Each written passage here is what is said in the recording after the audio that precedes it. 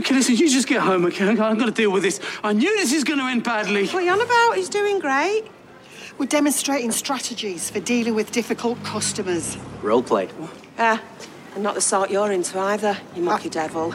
A mutual exchange of ideas to improve the overall performance of the business. Business? It was their suggestion. You ran with it, though. Yeah? And he was really good as the difficult customer. Thanks. I was worried I was swearing too much. No, just about right, that.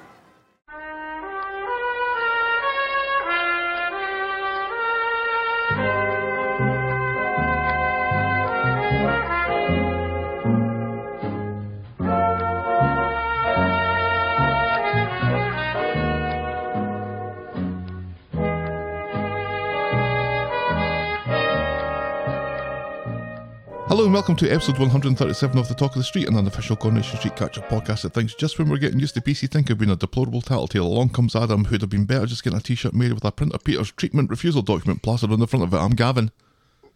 And I'm still in a bathtub. The sequel. Helen in a Tub 2. Yes. I can't think of a subtitle to that. Helen in the Still Bathtub. cozy. There you go. Colon, still cozy. How are you, my darling? Dad is doing better, but as our bodies age, it takes longer for them. It takes longer for them to heal, and sometimes First the earth cooled. when our hearts have been A broken, beaten. Oh. both physically and or emotionally, it takes a bit longer to heal. So it's really more or less just a waiting game on his heart rate, which they still haven't figured out the right cocktail to keep it down long enough for him to start getting up and moving around and building up his strength. Mm-hmm. But he's talking now, which is sometimes a good thing.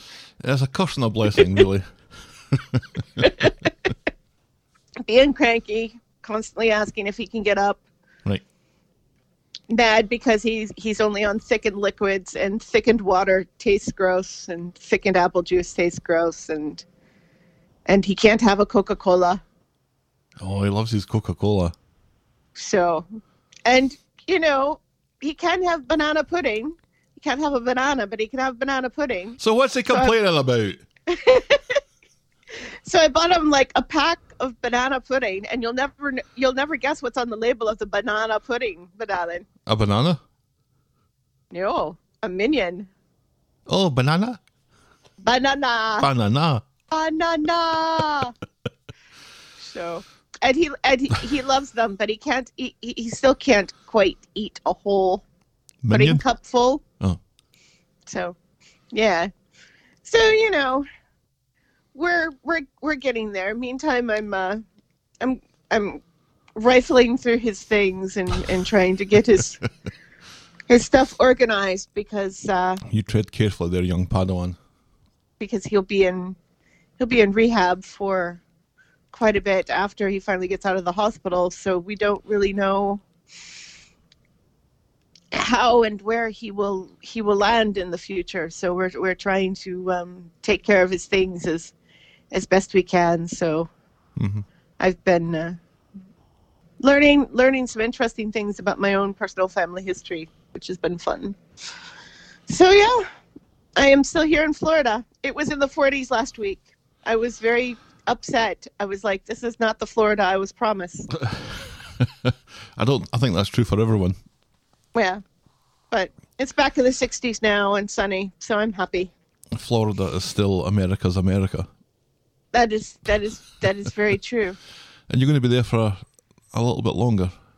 Yes. It's So just as we well will we've got get. this set up. So Helen in a Bathtub will become a trilogy. How are you? I hear it's snowing. It's been snowing. It's not currently snowing. It was snowing yesterday. I had a 3-day headache, which wasn't any kind of fun. No, that doesn't I sound was fun. taking stuff for it, and it wasn't really shifting. But it's better now. It got better yesterday. Oh, that's good. And yes, I have been drinking enough water. How are you finding single parenthood? Yeah, I'll be glad when you're back. It's tiring. It is tiring. Yes, very much so. But we've had some fun. Good. Along the way. It hasn't been all effort and no chuckles. So, and nobody's really had a fit about anything, which in this house is kind of unusual. Right. The closest we came to it was when there was a kind of Mexican standoff about a PS4 controller, which I was quickly able to subdue. But aside from that, it's been fairly peaceful. So yeah, I can't really complain, except I will, but nobody listens. And especially, it is weird you not being here.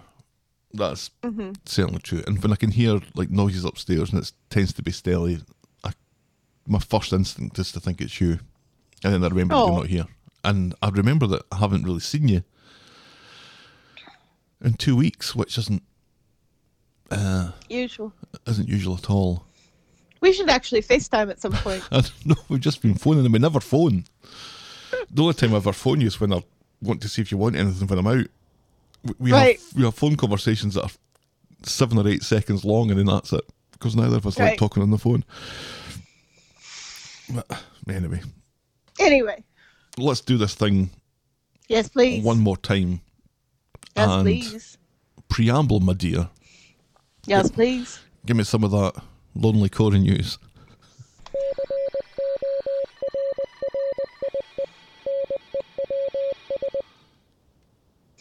Sounds like we're getting a new Bailey.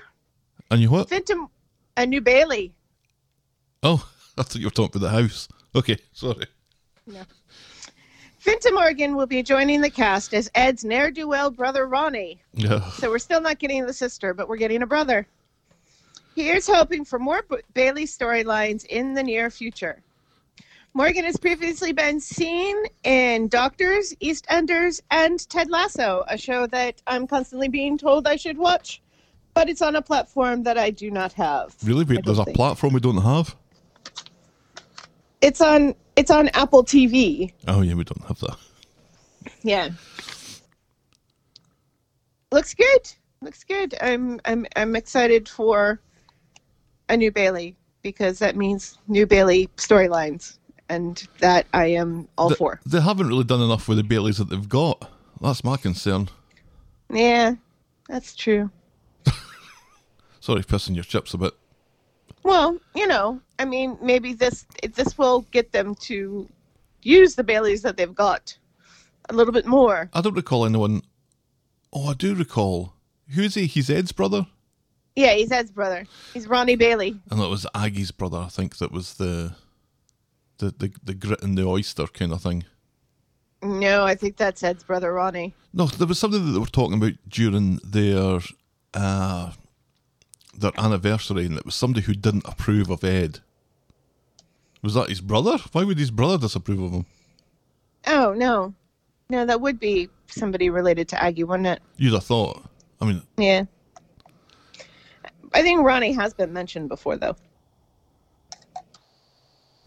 Moving on.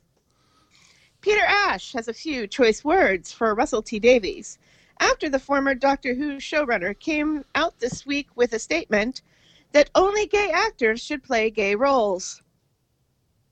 And he also used the example that only black actors should play black roles, and that you wouldn't cast somebody in a wheelchair.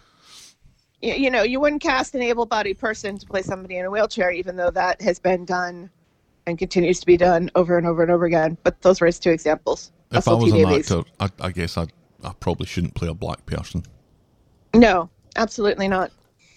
Ash, who is straight in real life,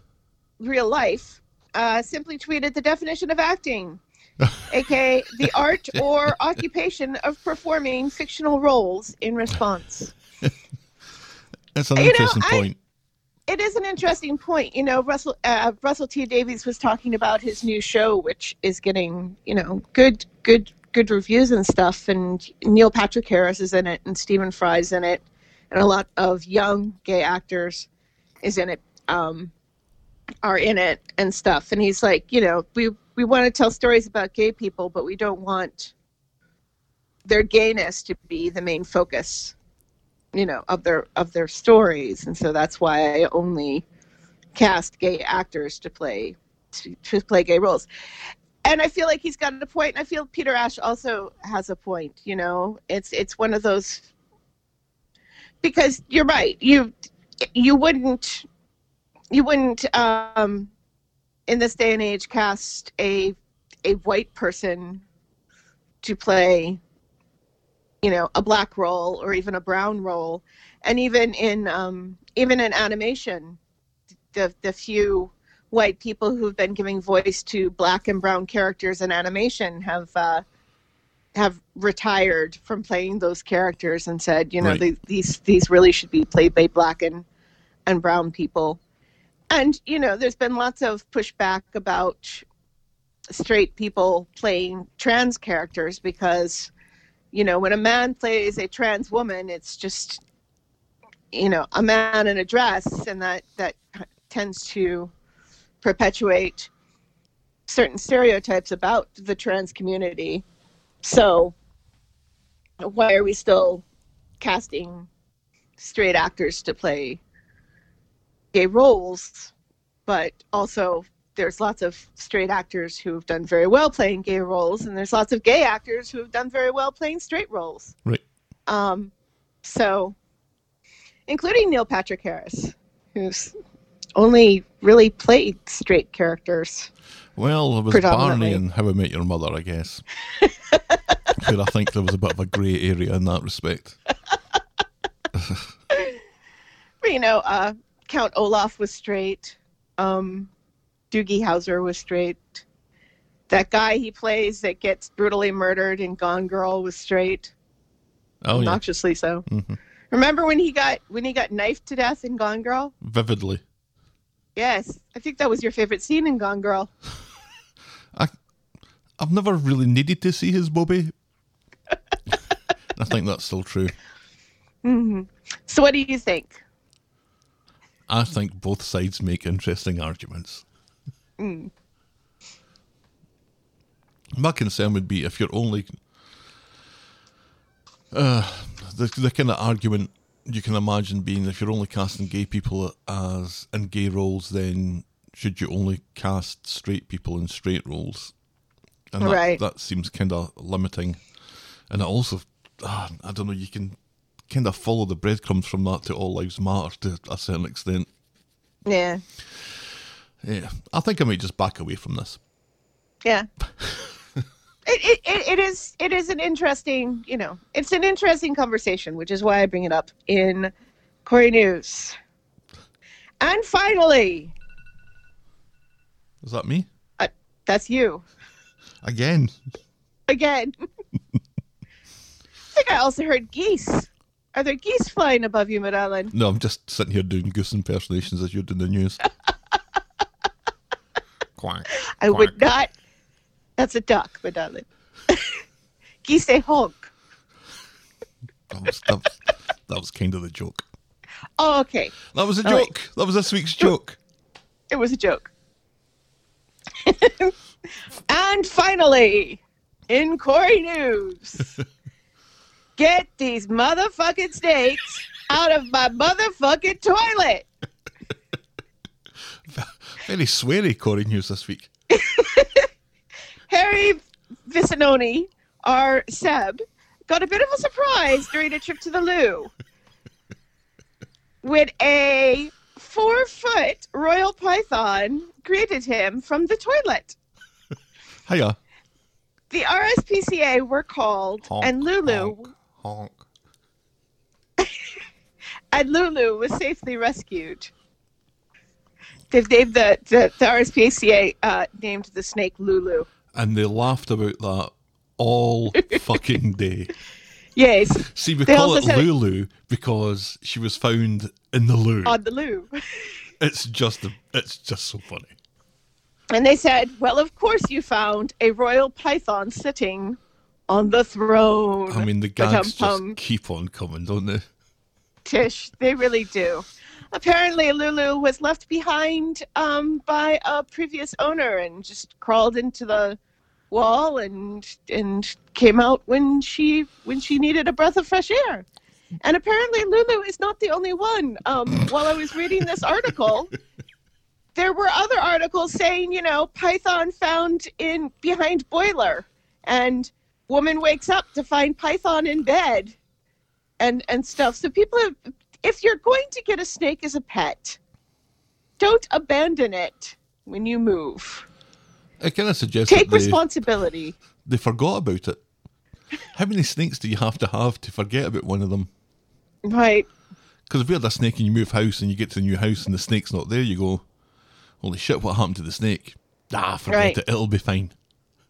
It'll just nearly bite a soap actor on the ass the next time he goes for a shit. It'll be fine.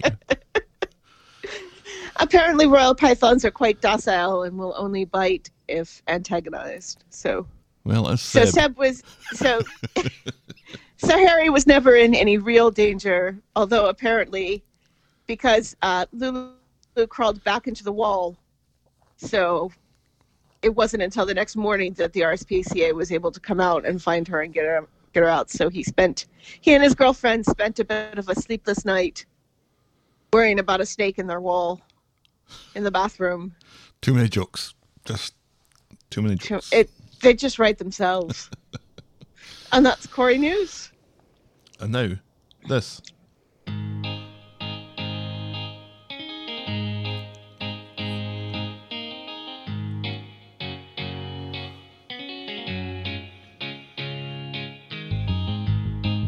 Welcome. Welcome to Last Year Tonight with me, John Oliver. Just enough time to quickly talk about T-chest bass. Any ideas? T-chest what now? Bass. As in a bass guitar. Oh. No, I do not recall this at all. This was Carla coming back from Richard's funeral. Apparently there was some interesting characters there, and there was some character playing the T-chest bass. Which I didn't know was a thing until Carla mentioned it. I was Gavin. Yeah, I still don't know it's a thing. I think, when people play boxes, like scruffy people, when scruffy people play boxes that in lieu of musical instruments, I think it's kind of like that. Yeah, like a cigar box guitar sort of thing. Right. Yeah. I was Gavin, and you didn't think we did enough podcasts. So we started to do another one. That was this time last year. Steve and Tracy take couples counselling to an oddly violent conclusion. Tim's dad plumbs new depths as his emotional coercion of Yasmin continues, and we start to have real concerns over Charlotte the chicken. This was also the week that he banged his head after fighting Yasmin for the vacuum cleaner, which I remember that you particularly liked. Yes. A leaflet and a nomination for an award for doing something that was ultimately futile is enough to convince Aggie to go back into nursing. Sally decides that the best way to deal with the Tim situation is to go visit Gina, who was another part of the Tim situation not so long ago. Roy and Nina bond over a sewing machine and a game of metaphor-laden chess. At the hospital, Max searches in vain for a flight of stairs to run up. Daniel's beard continues to grow unabated, and Bernie is down with the kids. And a very special guest helped me through Hindsight Corner backlog. Thank you for that, Christy. That was a year ago. Jeez. That was a year ago? Wow. 2 years ago was #Pray for Duncan, which was the episode co-hosted by Chris. Yes, that one. That was 2 years ago. Jings. Wow. Moment of the week was Evelyn coming to Fizzy's defence with Jade, and boring moment of the week was Daniel's milk and beer as he watches Sinead's video. And that was Coronation Street and the Talk of the Street this time last year. Shall we dive in, my dear? Yes, please. Our first storyline today is about Peter's liver. On the Monday, Daniel arrives at the Rovers to see how Peter's getting on now that he's back from Scotland, because he went to Scotland, remember? Yes, I remember. Neither of them seem to feel like cuckoos given that Carla no longer lives there. Peter has a hospital appointment to check on his liver later. So he's Yes. vaping outside Carla's dad's pub when Carla comes along and asks how he's doing, and he gives her the same story that he shared with Daniel, and she asks to be kept up to date and then heads off to work. Yes. Then Peter's at the hospital for his appointment when he runs into Carol Decker from T'Pau. Do you know who that is? She looks familiar. Carol The Decker redheaded from lady T'Pau. who's sitting in the waiting room. From what now? T'Pau. T'Pau? The 80s pop band. T'Pau. Did they not make it I over don't- here? I don't think it made it over here. I hear their music sometimes in Family Fare when I'm doing grocery shopping. They had Really? They had Well, two what's- big songs, China in Your Hand and Heart and Soul. No, Give a little bit of heart and soul. yep, Da, da, da, da, da, da, da, da. that's it. Okay, yeah. That was T'Pau. That song I know. China in Your Hand, I do not. Oh, that's a shame because I have a China in Your Hand gag in 2 paragraphs time. Oh, okay. So, Carol Decker from T'Pau announces that she's there to get her liver seen. Peter's all matchy-matchy, small world. Then Carol Decker from T'Pau asks if he's there for a transplant and wishes him luck if he is. She's been waiting for 2 years with no luck. Hers is all medical, and she seems to be put out to learn that Peter's is self-afflicted, although she pretends to be fine with this. Meanwhile, Daniel's at number 1 telling Ken that he's going on a teacher training course. Ken thinks this is great, that he's following in his footsteps, and wishes Daniel when he tells him that he has a corduroy jacket that he can borrow.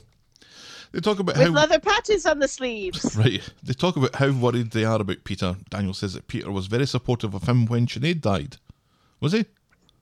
I guess. I don't really remember that. No. Everybody was fairly supportive, except for Beth. Yes, she was not True. supportive. No. And he has an idea to return the favour. So Peter is talking with the doctor. There's not been any improvement in his liver function recently, but they'll monitor it over the next few months. And Peter seems concerned to learn that he's just as eligible for a transplant as someone else, i.e. Carol Decker from T'Pau, and it's all based on finding a match. And he leaves his appointment just as Carol Decker from T'Pau is leaving hers. She has not had good news and lets her mask No. slip when he asks if she wants to grab a cup of tea with him. You're an alky, she says, and she's not interested in the tea from China in his hand. It wasn't a great joke, but I felt like I had No. to Yeah. foreshadow it. He doesn't say tea, he says drink. And she just immediately assumes that he wants to go and get a beer or something, Yeah, that's like an alcoholic drink. And that's what makes her doubly upset. Would you stop with those goose impersonations, Vidalin? They're very distracting. the thing is that they won't get picked up, I don't think. Although if you're hearing them, I would think that they are, but If I'm hearing them, they're going to get picked up. they're not that It's loud. It's like that bird. Remember that bird a few weeks ago when I was still at home and I said, and like I just stopped and said, "Why is a bird singing in December in Michigan?" Yeah, and I don't And think we that did heard get that too picked much, up. did we? You can hear it. Yeah, you can hear it in that episode. Oh, did. It's funny. Frankly, this storyline is what became a little upsetting for me and emotional this week Yep. because our friend who died like a month ago yesterday, one of the reasons why she died is because she was not able to get a liver transplant, because when they were doing the examination for the liver transplant, they found out that she also had metastasized breast cancer, and said, "Oh, well, you're not eligible for a liver transplant now because you also have breast cancer, so you're just going to die anyway," which is really upsetting to Right. hear. So for Peter to be essentially looking a gift horse in the mouth here was kind of upsetting for me this week. But Well, anyway, continue. Well, nobody's mentioned it yet. He's the only one that's really talking about a transplant, and Carol Decker Yeah. from T'Pau. No one else is really talking about it. The doctors aren't talking about it, not yet anyway. They want to spend some Right, months yeah, because figuring out because if they he's wanna even going to be see- eligible. yeah, 'Cause if he and they drinks want and to he's see not- they want to see if his liver. They seem to be quite hopeful that his liver can repair itself. So it doesn't. So in the end, it doesn't seem like his liver is as bad off as everybody's making it out to be. If the doctors think that it might be able to repair itself, it's like if you have another drink, you will die. Your liver is so bad, if you have another drink, you will die. And yet, on the other hand, we're not putting you on the waiting list for a new liver because you're not that bad off and your liver might repair itself. It does not. It's weird trying to figure out exactly what's going on here. Right. With Peter's liver. I'd need to see his charts, I think. I think so too. I need to check his creatine levels and his BUNs and all that fun stuff. So Carla and his bumps hemoglobin. Obviously. Carla bumps into Daniel in the street. Bertie is with Beth, of course he is, says Carla, and the audience. She tells Daniel that she hopes Peter's appointment went well, and then she hurries off. And back home, everyone is happy to hear that Peter's situation may not have gotten any better, but it's not gotten any worse. Daniel has an exciting proposition for Peter. He's going to get tested to see if he's a match, and if he is, he'll be Peter's donor. Thanks, but no thanks, says Peter. But it's the Barlow 4000, says Daniel, which is so close to Timbot 4000. But Peter is not moved. Ken calls it an incredible gesture, and Tracy, who hasn't been on board with this since it was announced, quickly removes herself from the running because of her kidney, but wonders if Peter wants to die and be a martyr. And they all have some top bants about Tracy being eed out of her tits and poor Samir, who donated his kidney and then died. So Daniel goes round to bore Adam at work about the liver thing. Adam reckons his liver would be better because it's Scottish, right? But Peter probably wouldn't want it because he slept with Peter's missus. And Daniel thinks that he maybe would want Adam's liver, but just out of spite. Right. Peter bumps into Simon and he lies to his son about how positive the news was at the hospital and tells Simon to look after Leanne, and then he fucks off. Peter really is the worst dad. Ever. Well, he's pretty far up there. I still think Tim's dad is the worst dad ever. Well, he's dead. Right. Out of the dads that are left, see, I'm kind of scoring Peter down for something that happens later that technically isn't true. Yeah. So Peter's on his way to see Adam and catches him outside the law office. They share some small talk about Bonnie Scotland and then get down to it, but not like that. Peter has some legal business that he needs taken care of, and Adam is convenient, local, and more importantly, owes him one. Mm-hmm. So inside, Peter explains what he wants: an advance notice for refusal for treatment. If he gets too sick, he doesn't want anyone's organ inside him. Adam doesn't see what the rush is for. He's not even on a transplant list, and then he tells an allegory about a Wethy County third goalkeeper called Ali McAllister. Peter isn't interested and throws his money down. Draft it up or do I go somewhere else? Which is funny because Adam spent about 10 minutes telling him to go somewhere else. It was a good scene. Right. Yeah. Adam's taken a leaf out of PC Tinker's Professional Scruples handbook and pities all over attorney-client privilege and immediately goes round to tell Ken about the refusal of treatment thing. So Ken goes round to nag Peter at the Rovers about the Daniel thing and the Barlow 4000 thing and the Adam thing, and Peter seems more put out by the fact that Alistair McAllister never really existed. Ken can't believe he's given up. He thought Peter was a fighter. Well, fuck you very much, says Ken. Don't say we didn't try. Okie dokie, says Peter. Mm-hmm. So on Wednesday, Ken goes round to see how Peter is and invites him to a brunch that Peter calls an intervention with a buffet. He can't. Anyway, he's got to go to a meeting, taking responsibility for his life, and Ken thinks this is a great sign and is thrilled to see him more positive. And he says all this without looking Peter in the face, apparently, because it's clear that Peter doesn't feel anything that Ken is kind of projecting onto him. Right. Sarah and Adam are chatting. He's distracted, blaming it on a lack of sleep due to work, but she makes a joke about him talking in sleep when he's worried about work, saying things like contributory negligence, which was exceptionally cute, I thought.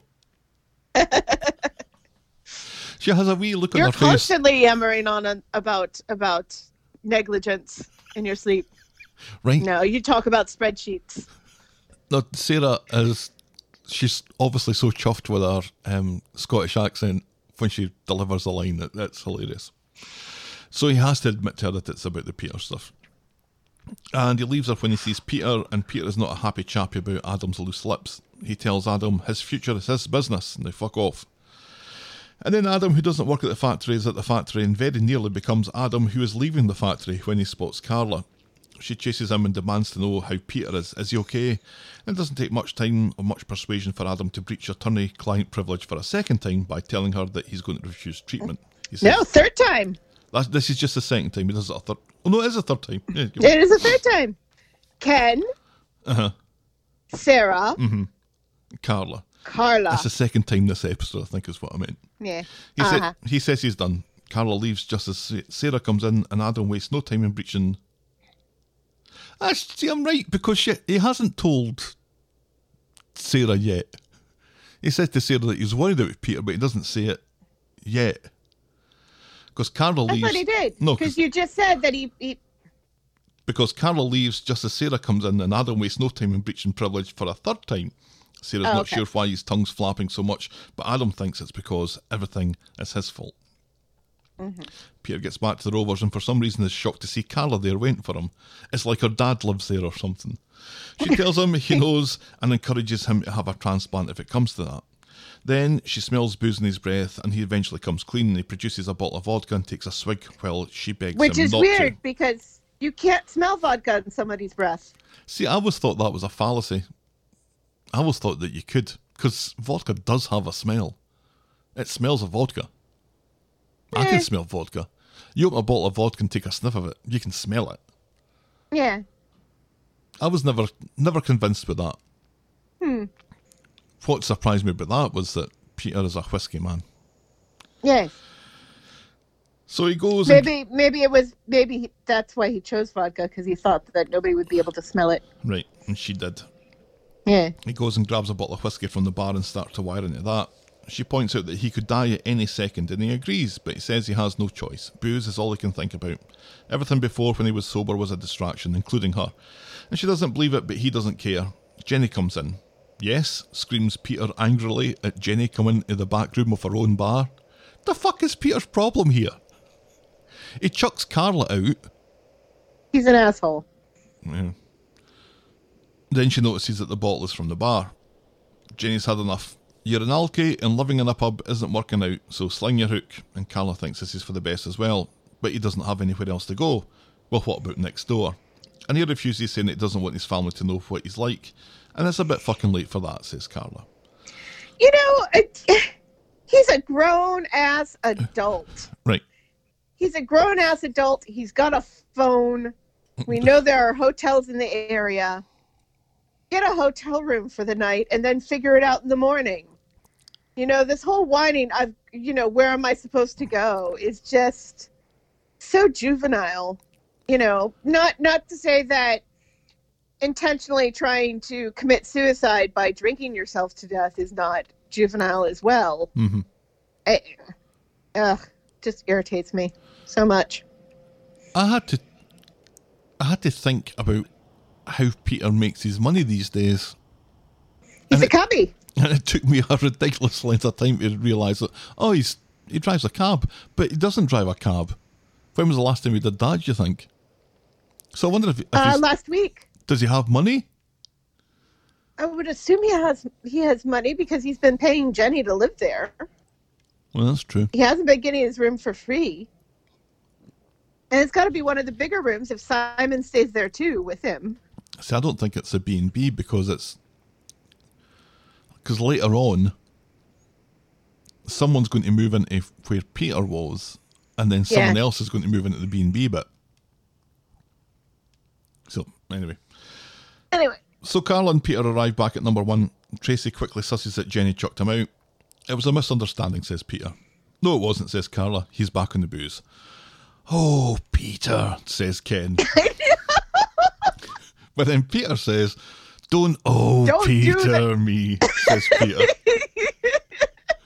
And Tracy cannot... Oh, Peter. Ken also does a, what? That might be the first one for this year, I'm not sure. Tracy can't believe... Tracy can't... It's the oh, Peter thing that just cracks me up because it's like they're acknowledging the joke by having Peter say, oh, Peter me. It's Absolutely. Like fully acknowledging the joke. Without a doubt. Oh, and Ken's facial expressions throughout this whole thing are just hilarious. Mm-hmm. I know they're not meant to be hilarious, but I was laughing the whole way through because I don't think facial they're aiming for expressions comedy were here. Just great. Tracy can't believe that Peter's hoping to move back in. Ken says Peter can live there, but only if he stops drinking. Ken refuses to watch him drink himself to death. No deal, says Peter. He doesn't think he can stop, but more importantly, he doesn't think he wants to stop. Well, fuck you later, says Ken. Enough's enough. So Peter leaves. And bravo on him for doing this. This is exactly the sort of tough love that that they say to do in situations like this, Mm-hmm. Carla chases after him. She wants to take care of him. He says he's not worth it. And she's shown him that his family won't change and they deserve better. He says that she won't change either. She wants to be seen as an angel looking after an alky. And he doesn't really want to say this, but he's going to say it. She's happy to drop her knacks for anyone and everyone. Now leave me alone. And he walks away like the Hulk again. Right. Yeah. And Carla very aptly says that he's killing himself exactly like Aiden. Right, and that did seem to give in a different way. Peter a little bit of pause. Peter pause. Yeah. So Carla goes and that's when he pushes her away horribly, and makes the whole drop your knickers line. Mm-hmm. Yeah. Carla goes to open her heart to Jenny. She doesn't know what to do when Jenny puts the kettle on. Well done, Jenny. So back at number 1, Tracy tells Ken not to beat himself up about this. He can't save everyone. Tracy says Peter will be fine. And then we cut to Peter under a bridge, slurping down the whiskey like it's going out of fashion. On Friday, Ken is beginning to regret giving Peter the ultimatum, which, as you said, I think was probably the right thing to do. In fact, really the only thing to do, because if you're not, then you're just enabling them, right? Right. Tracy says that this was all Peter's choice and it wasn't Ken's fault. In comes Steve, who can tell from the atmosphere that something's up, but Tracy covers. She wants to protect Steve after the Oliver business. And this kept on happening on Friday. And I kept on forgetting why they're trying to protect Steve from this information, which I don't think he's going to draw similarities between Peter and Oliver here, is he? Well, I think weird it's for just... I think it's more just, in general, they don't, it's distressing news. It's not happy news. And they want to, try to just keep him away from unhappy news. Distressing things. Kind of like how I've been trying desperately to keep my dad from catching up on any of the news in relation to the insurrection that happened last week while he was sleeping. Mm-hmm. The things that happened while your dad was sleeping. Yes, it's a sequel to the Sandra Bullock rom-com while you were sleeping. Only this time, no romance, just insurrection. Yeah, a slightly more nuanced 90 minutes to be had on that one. Then Roy, who doesn't work at the factory, but at least he knocks, turns up at the factory to deliver brunch to Carla, but he's really there so that we can hear her say that she doesn't know where Peter is and she's worried about him. And later, Tracy and Steve are pretending to drink tea. In comes Simon, who's been speaking with Jenny, and it appears that Peter's moved out. Tracy thinks it got awkward with Johnny being in prison. No. And she thinks that he's moved to Wigan. Yes, Wigan, to stay at a Navy mate's. My fucking dad, says Simon. Doesn't even say goodbye. And Steve smells a rat, and when Simon leaves, Steve demands to know what's going on. And she must... Yeah, you'd think Simon would be used to this by now. Well, I think there was a kind of bit of resignation in that. Yeah. Because Peter kind of comes and goes, and Simon just finds out when he bumps into Peter, or when he doesn't, that my dad might be living in the street, or might be in Scotland, or might be in Portsmouth, or might be staying with that guy with the glass eye. Who knows? Or he might be in Wigan with a pal from the Navy. Or he might be under a bridge. Who knows? Yeah. So Tracy must tell Steve, because later he's talking with Ken. He appreciates everyone thinking of him, but it's not needed. He thinks Ken did the right thing, and everyone will be on Peter's side when he comes back. Ken goes to call Peter, and Steve hears a phone ringing outside and discovers Peter unconscious and Iganil among some bin bags. And later, how did he make it from under the bridge to the bin bags, do you think? Was he always there? It wasn't clear. I think maybe he was always there. Yeah, maybe. Yeah. Anyway. Later, the glorious Dr. Gadas has diagnosed hypothermia. He walked around in a circle, because remember, he was walking away, and Carla was following him. Uh-huh. So once he knew Carla wasn't following him anymore, did he just, walk into a store, buy some booze, and then walk around the corner into the gunnel It's cheeky. and sit on the trash. Yeah, he's just made a circle. What a cheeky chappy. I don't know What if he a bought cheeky more chappy. booze or if that was the same bottle that he nicked from the Rovers, which he said he didn't nick, but then That he was going to pay for. but they nicked it anyway. Later, the glorious Dr. Gaddis has diagnosed hypothermia. Outside all night, he could have died. It's important that he rests and keeps warm, but she doesn't think that he needs a hospital. Steve says... And yet, no one pauses to think of poor Carol. Poor Carol, on a night like that. Yeah. Always in our hearts, Carol. Always. Yes, always in our hearts. No Steve- thoughts for the actual homeless people. Steve says he's staying with them, so he'll be fine, and so Gaddis sees herself out. And Steve goes to see Tracy, who's worried about how Steve will cope with Peter's chaos. Steve's thought about that, and he suggests that he goes away for a few days to the country, where he'll get peace and can train for his 3 Peaks challenge, which apparently is definitely a thing now. And remarkably, Tracy thinks this is a great idea. And Yes. back at number 1, Peter's up and feeling better, and Ken's contrite, and he can stay for as long as he needs, says Ken. Peter, though, isn't interested and heads out. He needs to get away from this house and this street, and despite Ken's pleas, he leaves. And that's as far as we Yes. get with that this week. Yes. Good storyline this week. Yeah. I was a little disappointed in Ken, Backtracking. going back, Mhm. backtracking and actually trying to be an enabler. And then at this point, Peter is not wanting the enabling, Right. So which is interesting. I guess it just gives Peter another chance to throw help back in somebody's face. Right. Because that's where he's at the moment. Is he's just Yes. anyone who wants to help, he isn't interested. He's just throwing Yeah, that he says, back. fuck off. Mm-hmm. Yeah. He does. He actually said that Yes, he literally said, fuck off. to Ken, Yes. his dad. And Ken said, oh, Peter. It's like William Roach is sitting in a bath in Florida. No, I think there was the frustration of Peter at this moment is very believable and very very demonstrative of how addiction can just whittle you away.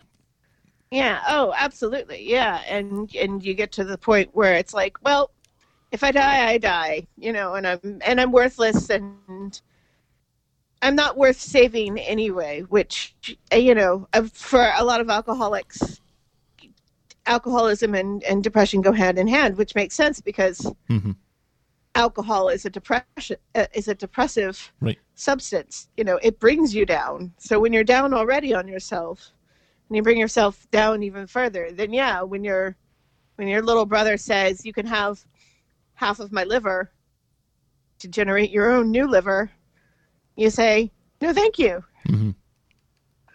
And aside from It is very cool, though. it is cool.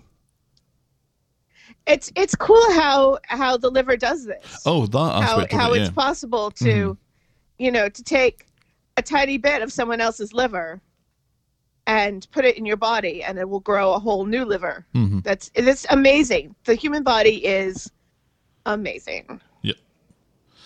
And then you have, I think Peter is kind of right in, or maybe this is just an excuse. It's probably just an excuse for not What? wanting Daniel to do it because Daniel's got Bertie when he's not staying at Beth's. So he's got that to live for, and Peter couldn't live with himself if something went wrong in the transplant. But again, we're spending so much time and energy talking about something that has not been prescribed, and Right. something that is not really, as far as I can make out from the hospital, not even in the next 6 months future. We're Right, talking yeah. about something that's so far out that everyone seems to be just totally hanging their hat on it right now. This needs to be resolved right now, and we need to talk about this and have a plan right now when... Right. Yeah, but also, It's not a thing. I mean, and even Daniel, he's like, I am going to go get tested to see if I am a match, even. to donate my liver to you. So that he's not even gotten to the point where he's like, yes, I am definitely a match and you could definitely have a piece of my liver. Mm-hmm. You know, and Peter's acting like this is the Dark Ages, like Daniel absolutely will not recover and will die from this, which is not true at all. Yeah, I think that's where the excuse thing's coming from. Yeah. I know the two people on the street who have donated organs in the past have both died, but, you know, Aiden didn't die because he gave Carla a kidney. No. He died because he had severe depression and committed suicide. So it's not even a very good excuse. It's a rotten excuse, you know, and it's just an opportunity for him to throw kindness back in people's face, which is, again, something that somebody with alcoholism or any form of addiction will do, because they don't feel like they are worth the bother. So people are dumb for even trying. Yep. Top work from everyone in this, I think, particularly Chris Gaskin. Absolutely. He's really selling it. He's really selling it well. Yeah. Our next storyline today, Leanne en France. On Monday it's morning, and Simon's about to get some messages and needs Leanne's card, and she reminds him that Toya and Nick can't know that she's home. Not yet. So Simon goes to Dev to get his messages and pays with Leanne's card, which, and I kind of assumed this is for plot purposes, is declined. Dev allows Simon to pay him back later because he knows where he lives. And people's cards are always getting declined at Dev's. I'm starting to wonder about how good that machine is. Yeah, yeah. And it also makes me wonder how Dev can stay in business, because he's constantly telling people not to worry about it, that they can pay him back later. Yeah, and later never comes. Right. And he's really impressed that Simon is buying vegetables. Yeah. On his way back, Simon runs into Kelly the Chin, apologises for yesterday and claims that he had been abducted by aliens. Also, he has some family stuff going on. She gives him another chance and wants to do something right now, but he can't because of that family stuff that he just mentioned. Oh, forget it, says Kelly, and she storms off. And Tracy sees most of this exchange and watches Simon head back to Victoria Court Flats. Yes, and Tracy is upset because she thinks Kelly is bad news. Mm-hmm. And Kelly doesn't really care what Tracy thinks, which I thought was hilarious. So Simon's made Leanne soup. She spills some of it and rushes to clean it up. He tells her it'll be fine, but she snaps angrily at him that it'll never be fine. It'll never be fine again. And she runs back to her room. But Simon's right. As long as she takes a damp cloth to that soup spill, it really will be fine. Oh, poor Simon. He's got such rotten luck in the parent category. I know. Here. And he's doing so well to hold it all together. He really is. Doing a great he really job. is. On the street, Dev sees Nick, who he calls bro for some reason, and explains about Simon looking troubled earlier. Bro. Tracy, who's there briefly as an add-on to another storyline, They're ear bros. Right, reckons it'll be something to do with that skank, Kelly the Chin. She saw Simon talking to her on the way to the flat. And at the flat, Leanne apologises to Simon, who isn't really having it, and insists that she talks to people and stops hiding away like this. And at that, Nick comes in, rather surprised to see Leanne standing there in her jammies. So it seems that a lie is quickly developed that Leanne got home late last night. Simon is not happy about this ruse, but Nick looks like he's believing it. Leanne asks after Sam, and Nick offers to bring him over later, but Leanne is too exhausted, she says, and she goes for a lie down. Nick explains that he's struggling too. Sad, Leanne says that she'll call him. And when Nick leaves, Leanne comes out of her room and apologises again to Simon. Simon doesn't think Nick deserves to be lied to like this, but this sets Leanne off again, snapping that Nick knew that she wanted to be left alone, and that Nick can't be feeling it that bad because Oliver wasn't his son. And she immediately realises who she's talking to here, and she immediately apologises again, but Simon's had enough, and he leaves it. And later, Leanne's looking for her sleeping pills. Simon hands them to her from the kitchen drawer. She takes a couple and goes to bed, and Simon hides the pills in a different kitchen drawer. I thought that was going to turn into something that didn't really. On Wednesday, Simon is surprised to see Leanne up, dressed, wearing makeup and talking about going for a walk. And he offers to join her, but she knows that he's got college, so she shoos him off. And as soon as he goes, her face falls along with her boots. She's not for going anywhere, it seems. And much later, Simon's walking by Devs, who basically just hands Simon a job delivering fish and chips, starting tomorrow. He then bumps into Toya, who wants to come back with him to see Leanne, but he puts her off, saying that Leanne is out for a walk. And has been out for a walk for about 10 hours because it's dark at this point. Right, yeah, it's dark now. So Simon gets home and doesn't seem surprised to see Leanne there. She admits to not going for a walk because it looked like it was going to rain, and she'll do it tomorrow. But Simon doesn't really care about this because things are looking up for him now that he's delivering fish and chips. He can start to bring some money in. So Simon is like a wee adult here. Yeah. Who's had to get a job. Or I think he would have probably taken the job anyway. He seemed to be quite into right. Yeah, I mean, he wasn't looking for a job. It just kind of fell in his lap, which was nice. But now he's kind of talking about it like it's a kind of way for him to support Leanne. Right. Yeah. Because of the whole, the whole card getting declined. So, I mean, she hasn't. Let's be fair. She hasn't been at work. Oh, for that's a long right. time now. He didn't tell her that. No. I've just noticed. I've just realised. Yeah. And she hasn't been at work for a long time. So I don't think Imran and Adam have been paying her, Oh, she's due sick pay. She's entitled to it. Yeah, but for this long? It's been months. For a while, and then she gets unemployment, I think is how it works. I've never had to do it. Yeah. Who knows? I'm not sure. No. Leanne hiding in the flat, pretending to be in France. Well, she's back. Everybody knows she's quote unquote back from France now. No. So. Yeah. But still, and I mean, she said she was going to go for a walk. She doesn't go for a walk, but at least she got up. She put on regular clothes. She brushed her hair. She did put on makeup. On. So she's getting there. She's, it's, again, this is not something that's going to fix itself overnight. So. No, this story... I worry about all of this responsibility for parenting both of her parents on Simon, though. Yeah, that seems to be where this story is really sitting this week, is from a Simon aspect, not a Leanne aspect. Right. And, but also it's kind of nice to also see him interacting with actual people his own age, with the whole Kelly the Chin thing, and then hanging out with Addie. That was brilliant. And he's going to be working with Addie, and that I really liked, and giving Addie, kind of bucking Addie up in another storyline about that was bucking. You said, right, with a B. Yes. Okay, just checking. Honk, honk, honk. About Dev's 16th birthday present, which. The twins aren't supposed to be 16 now.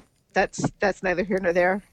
I got enormous. And saying, hey, at least you have a decent father. At least your dad is trying. At least your dad's not leaving every 5 seconds and not telling you where he's going.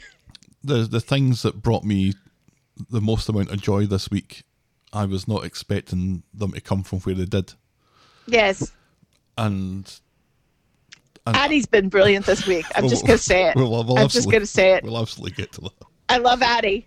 Addie's like, remember when all of a sudden you went from really disliking Summer to really liking Summer? Mm-hmm. Yeah. We're kind thing. of getting that. Mm-hmm. Yes, we're kind of getting that Summer renaissance for Addie now, But let's finish this brilliant. one off first. Yes, yes. The only thing that is giving me a little bit of a concern here is that when Simon was talking to Toya, he seemed to be putting her off going back to see Leanne. And I know that Leanne asked for this at the start of the day, but Nick knows now. And Toya seems to know now that she's back and everything. It seems like Simon is trying. Yeah, it seems like Simon is putting a little bit of self-importance on himself and not really wanting help Right. from the other adults in his life, And which that was is, what you're worried right, me. concerning. Mm-hmm. Yeah. Before we move on, something just occurred to me. It must have been really weird for Simon when Peter and Toya were a thing. That must have been really weird for him to have his aunt Yeah. in a relationship with his dad. And then when everybody thought that his aunt had given birth, that would have made his cousin his brother. And see, this is That why, would have been really weird. when you wonder why Simon's as fucked up as he is, you can rhyme off like a Oh, million dear. things that have happened to him since we've been doing this podcast. That, yeah, you can see that kind of turning the lad to be as grumpy and as surly as he was. I think he was particularly grumpy, surly round about that point. And when it turned out that Susie Yes. wasn't any relation to him, then he became kind of more Well, so. Susie was still his cousin, Yeah, but but not his brother or sister. right. Let's move on to the storyline that I think we both want to talk about the most this week. Yes, this we is do. Asha's latest storyline, Devastation Denied. On Monday, Asha and Adi are leaving for school when a misty-eyed Dev stops them.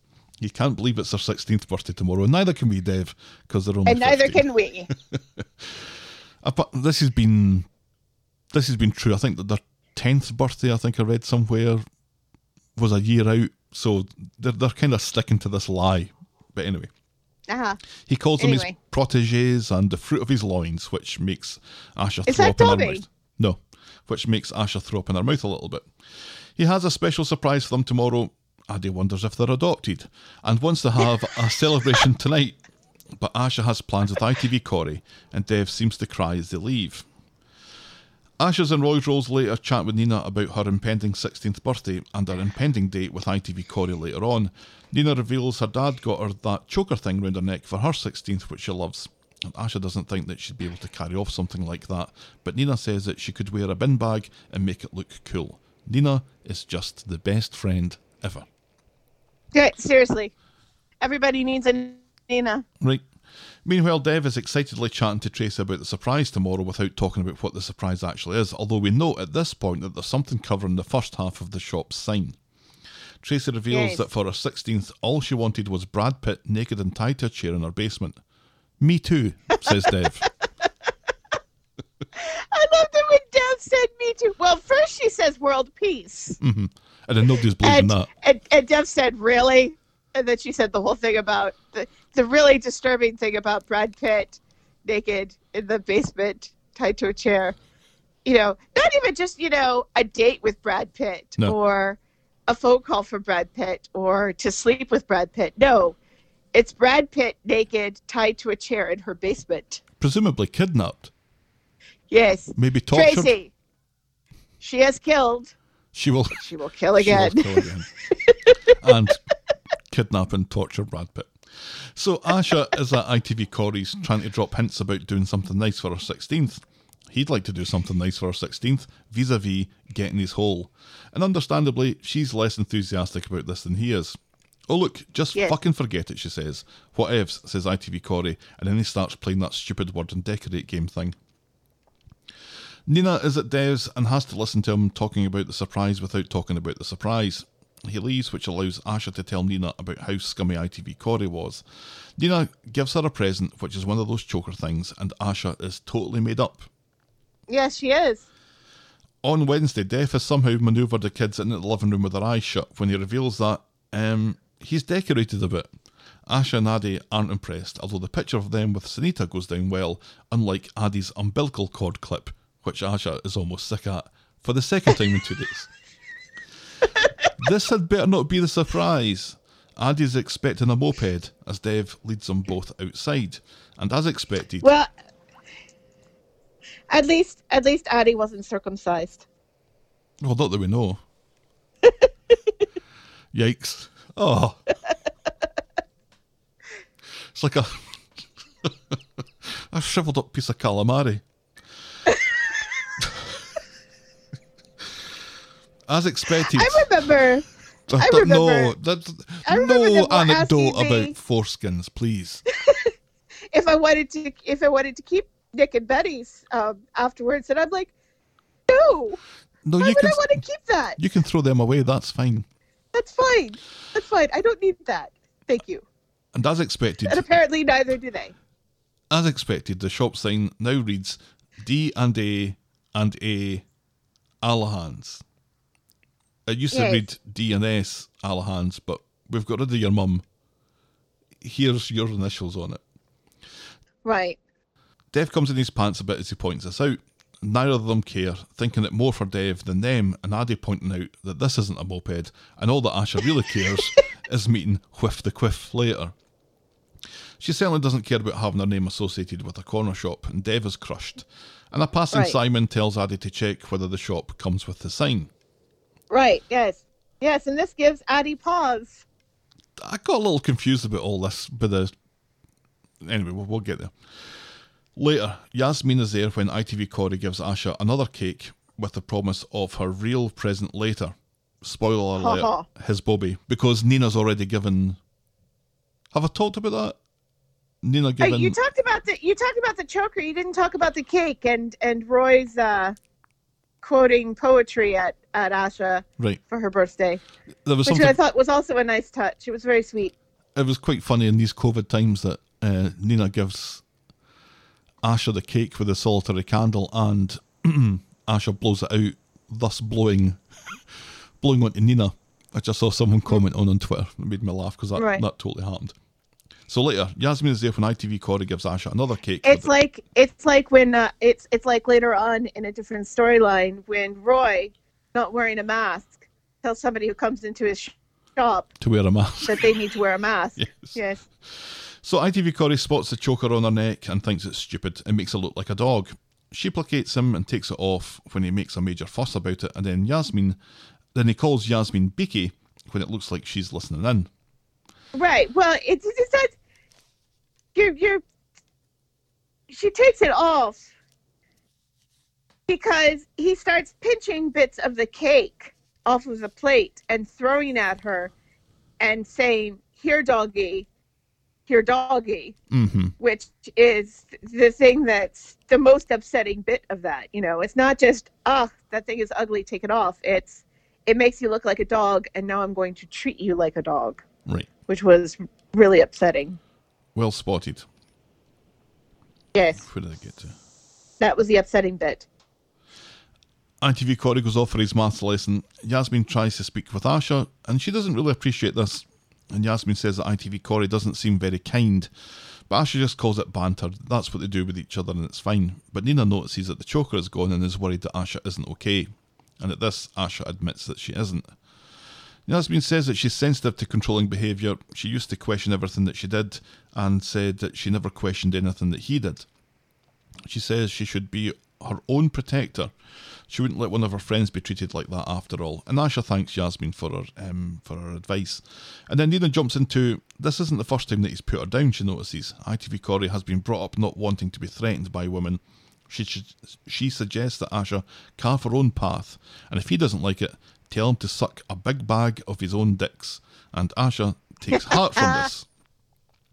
So back at Asha's... Yes, I really enjoyed Nina's little speechifying there, you know, how she's talking about how certain men grow up not wanting, you know, being taught that they should not be questioned, that they are the most brilliant, the best at everything, etc., etc. You know, and that's what makes them the way that they are. You know, it was a very teachable moment, and Asha is very lucky that both Yasmin and Nina were there for her at that moment. Yep. I really liked this.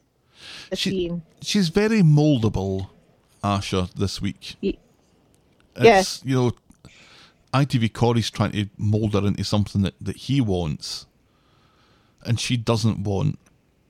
And it takes two of them to mould her away from that and it's something that she actually does want, which is to be respected and to be her own person and to be loved. Because she calls ITV Corey a loving boyfriend earlier in the week, and seems to believe it. But, you know, we know that that's not true, and then she knows that it's not true. But she's a character that needs a lot of guidance and is influenced enough. And this was seen in the skin lightening thing as well. Right. You know, yeah. she needs to have courage of her own convictions a little bit more. You know, and not be that kind of doormat. Right. So back at Asha's, ITV Corey's gagging for his hole, and she puts him off, saying that her Dev's going to be back soon. He notices the stupid collar thing is back on again, and he wants it to get rid of. it. He's the one who has to look at it after all. Well, nobody's making you look at it, she says. ITV Corey says that his dad was right. Bitches be crazy. She says what she wears isn't up to him, and he throws a fit, saying that this means that she doesn't care about him. Take it off, say sorry. Say sorry. Sorry. And we can move on, he says. Go fuck yourself, she says. He has just become more and more horrible.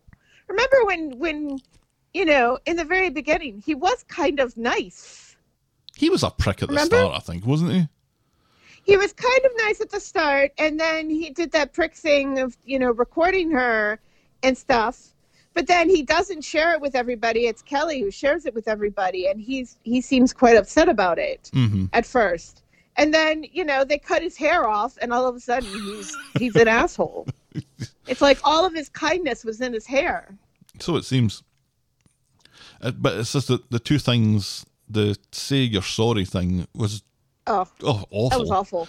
And the throwing of the cake thing, those two things combined, nobody needs to know anything else about you. You're a dick. You need to go. Yeah, you need to go. So go fuck yourself, she says, and that's what he does. And she allows herself a cheeky wee smile, and she puts her hands together under her nose. Mm-hmm. And what I took to be a kind of moment of pride in herself, and maybe a bit of elation, and, you know, the kind of expulsion of nerves a little bit. Right, but also kind of sad. You know, it seems like she's a mix of emotions at that point, because she is proud of herself, but she also is mourning the relationship, which is fine. Later, Dev is wanting to sit down and watch a classic of Indian cinema, saying it was his mother's favourite, even though everyone seems to think that his mother's favourite was Titanic. And then he says a lot of stuff in Hindi that I didn't understand. Addy thinks that he's high. No, Dev is always like that. Then Asha comes in and is quite happy to sit down and watch the Bollywood movie with her stupid dad and loser brother. Dev is thrilled and tells Addy to move and then go make everyone popcorn. Happy birthday to me, says Addy. It's like they've sat down and thought, shall we give Addy some really, really good lines this week? Yeah, let's do that. Yes. Let's book Addy up, please. And then there's also... Which he does quite well, because the lines are great. Mm-hmm. But his delivery is great, too. You know, it's not just... There are people you could give those lines to, and they would fall flat. Yep. You know, and they do not. He's a good wee actor. Oh, he's a great wee actor. And I don't think we realised how great a wee actor he was. I think he was good. They started him off really badly when he was stealing vodka from the shop and getting drunk. that showed him off about as well as it did when Ryan arrived drunk. But this, delivering these zingers. And him and Asha this week with their little back and forths and their barbs and their jokes that go over their heads and things. The interaction between the two of them has just been absolutely first rate. Absolutely. I so enjoyed it. I just love it. I love it. Love it. So there's also another wee bit from a storyline we've already talked about, where Simon's going to be doing deliveries, and Addy seems to be getting groomed as a trainee manager, but I wasn't sure if this was his idea or this was something that was actually happening. And it turns out on Friday that it's something that's actually happening. Addy really is trainee manager, and he's suited and booted ready for his first day. Curious to know if he's going to be allowed to fire people. Asha's like, why do you want to fire people? And he's like, well, I don't want to fire them. I just want them to be in fear of me. But But Dev just wants him to do reviews for Bernie and Kathy. Asha's quiet and explains that she and ITV Corey have split up. Dev urges Addy to show some compassion for his sister during this upsetting time. Then when Asha takes her breakfast bowl through the kitchen, Dev and Addy jump up and do a quiet happy dance. And I roared with laughter at that. I was not expecting it at all. I loved it. Oh my I God. loved it. It was the best thing. Oh my God. I loved it. It was just so funny. Oh. And they're both really, I took so much joy from it. It was great. they're both doing such a great happy dance. And then they both, and the synchrony of it, where they both just stop and then sit down and pretend that nothing's happened. Oh my God. Right, yeah. What a wonderful It way was so good. What a wonderful way to start that episode. And then Addy's tie is about 6 feet long. Just kid, you're cracking me up here. It's like he stole it from Donald Trump. That's exactly what I thought. Where if you're packing it up and you're putting it in a box, no matter how big the box, there'd still be the tip of the tie would be sticking out over the lid of the box. So he meets up with Bernie and Kathy, assuring them that it's just reviews, they have nothing to worry about, and they advise him that he should probably be the one what's worried. Then later, Dev is wandering down the street when Bernie pushes Addy out of the kebab shop with a broom. "Beat it, you prick, and don't come back," she shouts. And he's got sauce all down his front, and he calls Bernie and Kathy fucking idiots. And Dev is frantic. He knew this would end badly, but everyone else is confused. Bernie thinks Addy's doing great. They've been role-playing. "Not the sort you're into, you mucky devil," says Bernie. "It's strategies on dealing with difficult customers." And they sing Addy's praises. And he worries that he was swearing too much, but Kathy thought it was spot on. The boy did good. What an amazing scene. Oh my God, I love this scene too so much. When, because you're thinking the same thing Dev is thinking. He's fucked it up. He's fucked it up, and he's been talking down to these older ladies who know an awful lot more about kebab than he does. Right.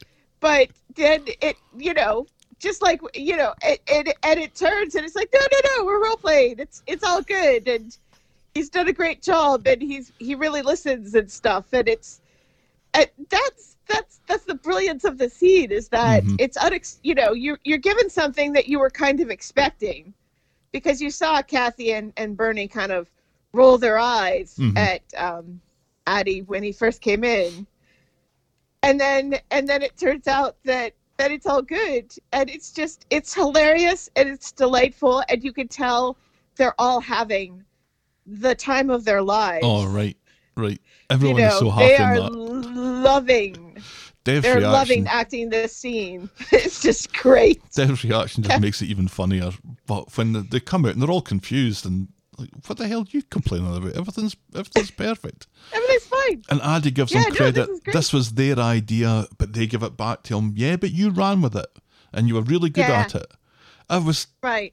It warmed my heart. This is exactly what we and you wanted. really, and they say he really listens to to us about our needs and stuff, and it's so good. It's so good. Addy is so good this week. Back home, Addy reflects to Asha Just on love that kid. I want to adopt him. on how the reviews went, saying that he listened to Bernie and Kathy as they had more experience, plus they terrified him. Then he tells her that she's better off without ITV Corey, she's worth so much more than that, and she's touched, and then he goes off to assess some risks at the kebab shop. Yeah. Right. 6 episodes of that? Yes, please. They should have their own spin-off show. I'm saying it right now. Dev's Kebabs. I hope that they realise how well they did that. I hope everyone that was involved in that realises how well it was done. The writing, Absolutely. the directing, and the acting, and how this is what people want to have at some point during the hour that they're watching Coronation Street on a Monday, Wednesday, and a Friday. They want to have something that just makes them joy. smile, gives them joy, is It's heartwarming. Yeah, and it's honest You know, as well. because it was funny, but it was also heartwarming and honest. Yeah, it wasn't completely over the top. And it was nice because, you know, Addie has told Asha this before, the whole you're better than him, you're worth more than him. Yeah, and she didn't And believe before it. she wasn't ready, she wasn't ready to hear it, you know, because she was still kind of under ITV Corey's thumb, Right. so to speak. You know, so for it to end with him saying this to her again, and for her to accept it and be chuffed by it at this point was just really delightful. A++ to everyone involved. I still want Dev to still have that beard, but never mind. We can't have it all. If he did have his beard in that scene, it may have been just too much. We may have just, I don't know, mentally orgasmed ourselves into oblivion. Let's move on now to Johnny on the inside. Oh, Yeah, I know. On Monday, Johnny is being brings me right back down again. Johnny is being blind in the prison rec room. We can tell because he's wandering around with his eyes closed, bumping into things. And a chirpy Gary offers to give him the grand tour and show him the way to the shower unit. Aye, aye. And later, Jenny is visiting and Johnny apologises for the other day. He's getting used to being on the inside, even though it's just been 24 hours. He has an appointment with a prison doctor or something about his eyesight. Maybe tape your eyes open, says Jenny. No, she doesn't. And he says that he's going to be fine. But he's not fine because in the rec room, he's bouncing off the walls and falls onto a table, much to the amusement of his fellow inmates who seem to be playing pool all day. And Gary comes to his aid, but Johnny claims to have just slipped. Later, Johnny is disappointed that there aren't more people his own age in sight, and Gary tells him about Terry Humphreys, who's 80 and won't be going home anytime soon, if you know what I mean. And this is what Johnny is reduced to, befriending lifers to save his own skin. So he's been to see the doctor and is back to bumping into things in the rec room. The doc confirmed an MS relapse and prescribed an MRI, which Gary thinks is a breeze. An hour in a tube listening to Classic FM on day release. What's not to love? And then because of another storyline, Maria is on the phone to Gary and he tells her about Johnny being in and having a fall and stuff, and the two of them appear to gossip about it. So when Maria later goes round to the pub, she lets this slip to Jenny, who was under the impression that Johnny was doing better. On Wednesday, Jenny's visiting blind Johnny. He says he'd forgotten her scent. Not creepy at all. No, which could mean that she stinks and he'd forgotten all about it. She's not into this Romeo act and wants to know when he was planning on telling her about the fall. They have a loud argument about being honest with each other, but he points out that this isn't a hotel and he doesn't have permanent access to a phone. It just seems that way. He seems to be wary of Daisy when Jenny mentions her, and they calm down, Jenny concerned that this is what the next 8 months is going to look like. And back at the Rovers, Daisy says that she's just broken up with her boyfriend, who has apparently moved back in with his ex, so I guess technically that he broke up with her. But she was only interested in him when she thought that he was rich, and she doesn't have anything to show for their year-long relationship. Nothing that she can sell on eBay. What a lovely person Daisy seems to be. Jenny explains that due to events in another storyline, Peter's moving out, so Daisy wastes no time in putting a stake down in his room, and that she agrees to Fabrice that within an inch of his life to get rid of the smell of Lafroig from Peter's sheets. And that's as far as we get with that this week. Yeah, Johnny inside. Ugh, it's sad and depressing.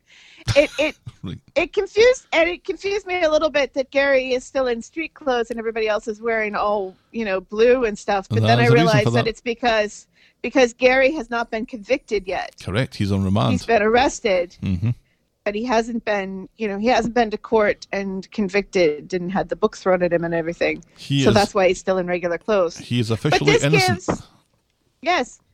But this gives, Gary, our supposed main villain of the street, it gives him yet another opportunity to be kind of the golden boy and be looking out for somebody and being kind to somebody and helping somebody, which makes him not the villain of the street. The whole reason he's in there is not the villain of the street. I don't know if I'm even still doing this anymore. It's kind of like he makes bad decisions. That's it. He makes bad decisions, and he killed once. But he may not kill again. He's not like Tracy. She will definitely definitely kill again. I don't know. I think it's good. It's kind of nice. It kind of reminds me of the Abby and Sally friendship when Abby and Sally were in prison together. Remember when Abby and Sally were in prison together? Yeah, That's how their whole friendship started. that's right. You know, and that gave her more time to act with Tim, which meant that they started a relationship in real life and are now engaged. So it's good. It's good. So are you suggesting that Gary and Johnny are going to get married? I do. No, but maybe Said Gary Johnny sitting on the toilet. will. Maybe Mikey North will break up with his, because he's not married right now. He'll break up with his girlfriend and start a relationship with the actress who plays Jenny. Maybe that will happen. Or the actor. I think you've gone down this rabbit hole far enough now. I'm going to pull us back. I'm going to pull us back. All right. And suggest that we talk about the penultimate storyline today, Coronation Towers, which was just on Friday, when hypocritical Seb has decided to forgive Abby because he has nowhere else to stay, so he's moving in with her and Kev and Jack. Ray Weinstein wanders by with an actor in a non-speaking role. She's the lovely Sandra, his new waitress or whatever. And he and Abby exchange barbs, which results in Abby warning Sandra that Ray is a perv and he's probably a pedo too. Yeah. Emma is moving into the Rovers B&B. Daisy clearly isn't happy about this and is further agitated when it seems that Alina might be moving in with Emma in the B&B. Daisy loses her shit at the idea of all their menstrual cycles synchronising, and Jenny agrees and tells Alina that she can't move in after all. Which is ridiculous, because that's money. Jenny could, charge her money for staying there, and it wouldn't be like Emma, which, poor Emma, she works at the Rovers, she gets paid by the Rovers, and then she gives Jenny her money back to stay there. Oh, I've just had a little... I wonder what my next word's going to be. I've just had a little remembrance of something that I'm not sure is a thing or not about the UK, which I think is a thing. Uh-huh. That in a hotel, you get charged per person per night. Mm-hmm. Not just for the room. So if I'm staying in a room, it's going to be cheaper than two people staying in the room. Because I was going to say, well, it doesn't really matter if Emma's staying there or not, because Jenny's just getting the money for the one room. Right. But in the UK, she would be charged for the two people staying there. Yeah. Whereas here it is just, you get charged for the room, because it doesn't, you could have like 6 people staying there and they don't really care, it's just one room. That's a thing. Yeah. Anyway. So Abby goes to see Roy and eats a slice of his freshly baked humble pie for the whole tiny bullhorn thing from a couple of weeks ago.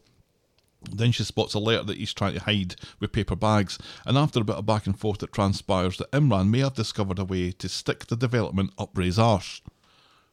Right. Up his arse. Up his arse. Ray He did that on purpose. Ray is out with Debbie, boasting about his verbal sparring with Abby when he gets a call from the planning committee chair. What's her name again? It begins with an S. It's Phoebe Buffet. Correct. Telling him that the approval is now subject to a judicial review thanks to one Royston Q. Cropper. Debbie thinks this would cost a fortune, and so long as everything is above board, it's likely to fail. She then wants to know why Susan, Phoebe Buffet, the chair, is calling him, and he has to admit that he oiled the wheels of the committee a little bit, or well, he just bribed Susan. Debbie. Well, no. He makes it sound like he didn't necessarily bribe her with money, though. Let's just say the oil was not money. The oil was body oil being rubbed all over Susan's back and nether regions, and then Ray, the old charmer, gave her the what for, and she was so smitten that she decided to give him what he wanted, both in the bedroom and in the boardroom. Oh. For a moment there, I thought our podcast had turned into a erotic audiobook. You could have just said it was his jism. Then Debbie points out how much time he'd get for that, but he's sure he's covered his tracks, and this argument is conducted in front of a random bartender. Meanwhile, Right, yeah. Alina interrupts a discussion at the garage between Fizz and Tyrone about Ruby's rash cream. She just wants to check that Ty's offer still stands for her moving in, and he seems to have forgotten all about it and confirms out of politeness that, yeah, that's still fine. Alina goes off happy, and Fizz kills Tyrone with a carjack. Despite their locker room, Ty just felt sorry for her. Fuck that, says Fizz, who promises to set Alina straight. So Fizz catches up with Alina, but before she can say anything, Alina gives her the sob story about being far away from home, missing her brother's 4th birthday, having nowhere else to stay, and have made pamper packs for Holly and Ruby and you and Evelyn, and you're a lifesaver, Fees. Now what did you want to say? Pig's tits, says Fizz. And she does a 2-second smile fade. Back at Roy's Rolls, Roy is explaining to Abby that they need to keep quiet about this due to all the other leaks that they've experienced. In comes Ray, threatening Roy with the cost of this judicial review. It could cost him $100,000.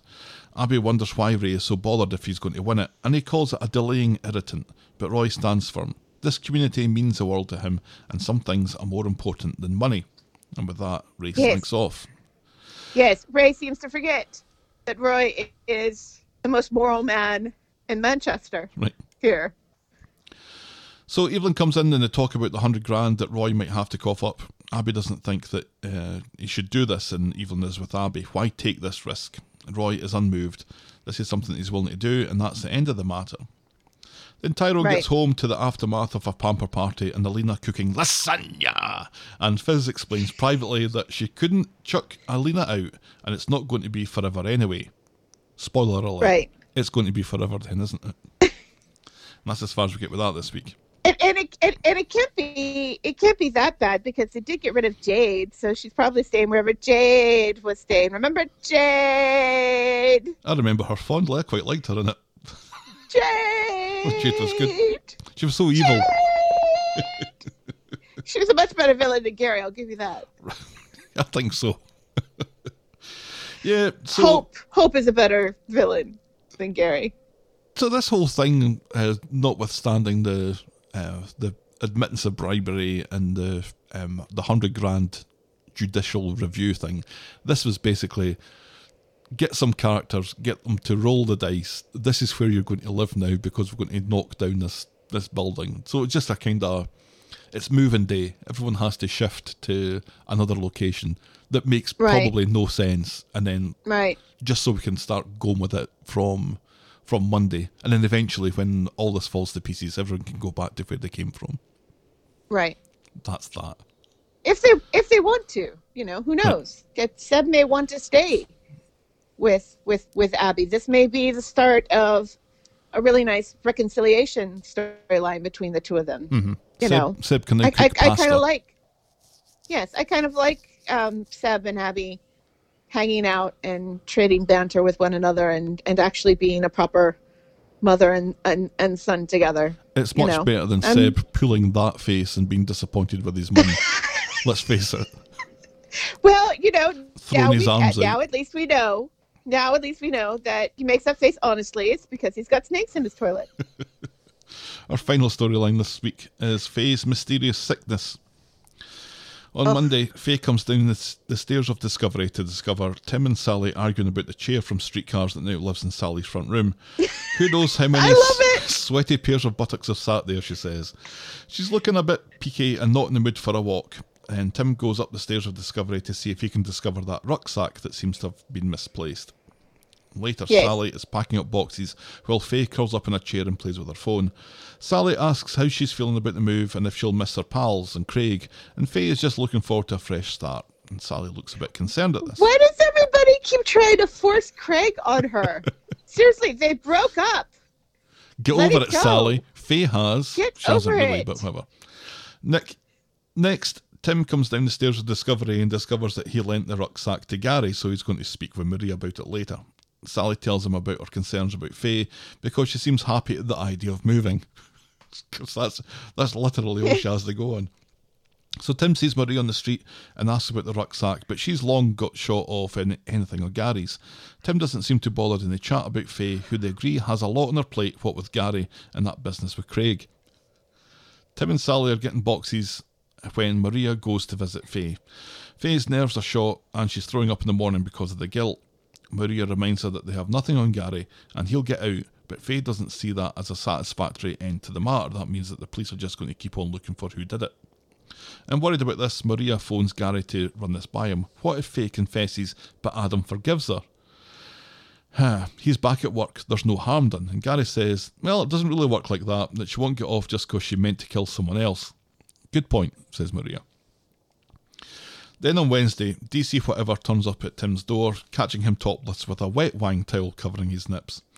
Yes, and we get to see his lovely shoulder tattoo. A tribal tattoo that he's got. That's a really nice tattoo he's got. I couldn't work out if that was entirely new, because it seems to go down quite far his arm now. And I think Peter's got some new tattoos, hasn't he? I wasn't paying attention to Peter's physique. Tim has a very nice physique, though. Tim is surprisingly a character I would not mind seeing topless more often, quite frankly. I'm just disappointed that Timbot doesn't have anything to say about that. Maybe he will next week. Inside, DC Whatever says that they found a receipt in the rucksack belonging to Tim, and he asks if he's familiar with the Bistro Award thing. Tim's oblivious to this, and it seems that DC Whatever is more interested in talking with Faye, but she's not in, so Tim says that he'll let her know. Tim has called Sally home to tell her about all this business with the police, and Sally very much plays the role of the audience during this conversation. He explains that the police are interested in the rucksack, that it held the assault weapon, that it had his receipt in it, and that he loaned it to Gary for Faye's stuff. He didn't tell the police about the Gary thing because he didn't want to implicate Faye. And Sally's not sure that it would have. Tim says that he panicked, and not helped by Faye being in a funny mood lately. Tim and Sally agree to talk to her before the police get to her. So Faye comes down the stairs of Discovery to discover Sally gone and Tim there. He tells her about the police and their interest in the rucksack and how the Bistro Award was in it. He's worried about her. He knows that she's not okay and thinks that she knows more about what happened to Adam. She blames it on being tired. She says that she'll have a disco kip, whoever that is, and disappears back up the stairs of Discovery. 6 more weeks of winter. And later, Faye comes down the stairs of Discovery and again discovers Tim, who again knows that something's up, and asks if Gary's making her cover for him. She loses it, saying that she doesn't know nothing about nothing, and about nothing about no stupid rucksack, and then she runs back up the stairs of Discovery again. Jings, our calves are going to be like fucking steel by the end of the storyline. Absolutely. On Friday, Faye comes down the stairs of Discovery to discover that her vomiting was overheard by Sally, who worries that her shepherd's pie has given her food poisoning. Tim, meanwhile, is still keen to know what the fuck happened to that rucksack and how it ended up with a weapon in it. Faye maintains her ignorance on the matter when questioned and then disappears back up the stairs of Discovery. Sally thinks something's not right. Faye knows more than she's letting on, and she suggests that Tim goes to speak to Gary in prison about it. Later, Faye comes out of Dev's and bumps into Craig, who's got a bit of a camel toe going on in his trackies, which was rather unfortunate. And he tells her that she looks rough as a badger's arse, and she doesn't take kindly to this. He questions her about what DS Whatever wanted, but she doesn't think that should be something that he should be questioning her about. Obviously, Faye has more sense of protocol than Craig does. She tells him to go fuck himself. Then she sees Ray show his new waitress Sandra where the outside menu goes. So Faye, this is where the outside menu lives. All right, I'll just take a note of that. Then Faye runs to Maria's, frantic with worry that Ray will do to the new waitress what he did to her. And by the way, she thinks that she's knocked up. Oh, pig's tits, says Maria. What with this and Tim going on about Gary, Faye doesn't know what to do. Maria suggests speaking to Craig, but Faye reveals that she didn't get her whole off of Craig, and Maria quickly does the maths. Double pig's tits, says Maria. She suggests that Faye stays over with her for a couple of days while they figure out what to do, and in the meantime goes off to get a test, presumably a pregnancy test. I don't think Maria is off to get certification to drive a heavy goods vehicle. No. Kind of disappointed that Craig didn't get his whole. It seemed that he did, because she left her phone under his pillow or something. They slept together. They literally slept together, but they didn't sleep together. See? Dude is gay AF. It does seem that he's fear to the beard, definitely. So to speak. Can we please have Craig's coming out story? Give it to me. I need it. It is my precious. Give it to me, said anyone that isn't Craig. Sally gets home to find Faye looking for a hold all, explaining that she's going to stay at Faye's for a bit. No, explaining that she's going to stay at Maria's for a bit. Sally's concerned because Faye still has to pack ahead of their move tomorrow, which I thought was hilarious. It's like, we're moving tomorrow and you've done nothing. She's been sitting about playing on her phone all week.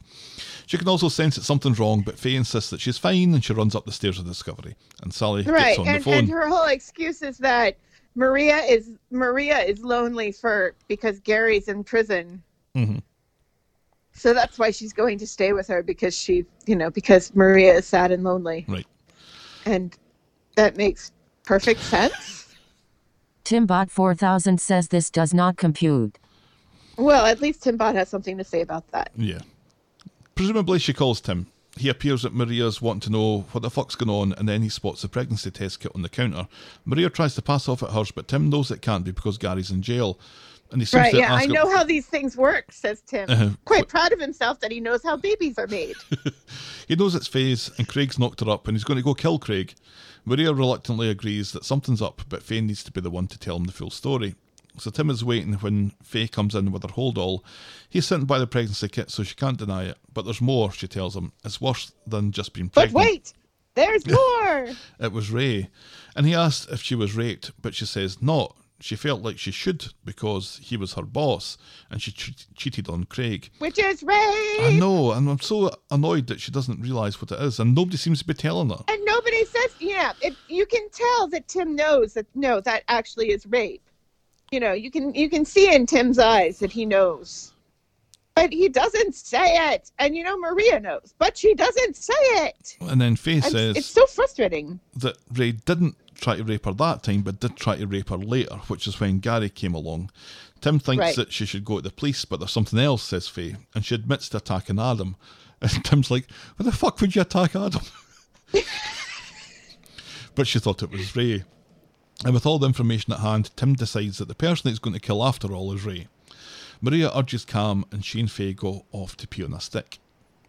Tim doesn't listen to Maria and goes running to the bistro, but Debbie tells him that Ray is out. Tell him I'm going to kill him, says Tim. Faye and Maria are close behind, and we learn that Faye isn't pregnant, and nor is she happy with Tim's explosive temper. Back at Maria's, Tim is worried that he keeps letting Faye down. He should never have let her work at the bistro, but he promises to do everything he can to fix this and keep her safe because she's his daughter. Right. So Tim goes to see Gary in prison. He knows everything and wants to know what's best.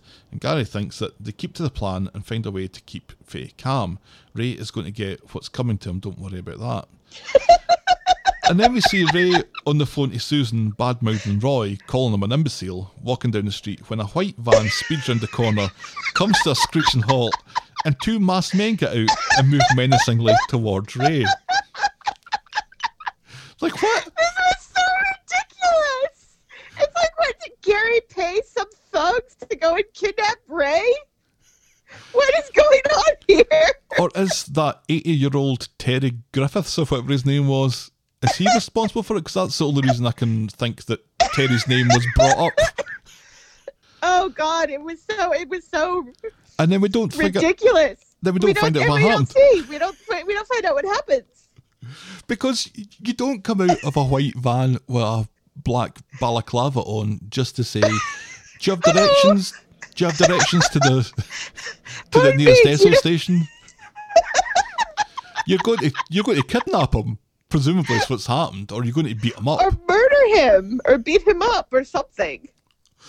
So at Maria's, it seems that Faye is going to stay there, even though there's no real need for her to do that anymore, because everyone knows everything. Tim comes in, and he's had a brainwave. We're going to move away. We're already moving away, says Faye. Yeah, but we're going to move to Spain, says Tim. And that, inexplicably, is how we end this week's episodes. I know, I was like, wait, am I missing an episode? What's going on? Sally's not going to be happy with that. Sally had her heart set on this place. Oh, well, that was going to be like 2 years in the future because the development's been delayed. That's true. Yeah, as I was saying it, that's when I remembered that place isn't ready. Well, why are they packing up then and saying that they're moving tomorrow if they don't have a place to move? They have a rental. Oh.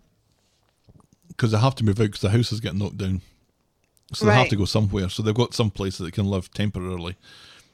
But Tim But seems to have instead his they're heart going to set move on to the Spain. Costa del Sol. Right.